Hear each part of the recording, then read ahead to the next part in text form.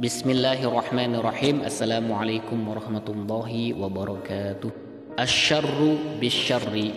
كان ولد فقير جالسا في الطريق يأكل خبزا، فرأى كلبا نائما على بعد، فناداه ومد له يده بقطعة من الخبز، حتى ظن الكلب أنه سيعطيه منه لقمة، فقرب منه ليتناول الخبز، فضرب الصبي بالعصا على رأسه، ففر الكلب وهو يعوي من شدة الألم.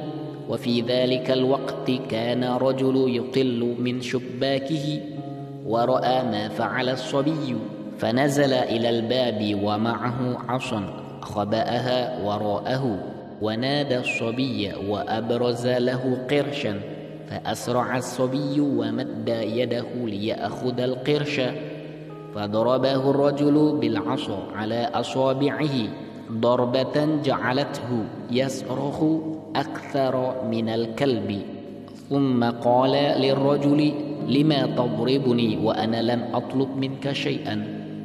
فأجابه الرجل: ولما تضرب الكلب وهو لم يطلب منك شيئا؟ فجزاءة سيئة سيئة مثلها.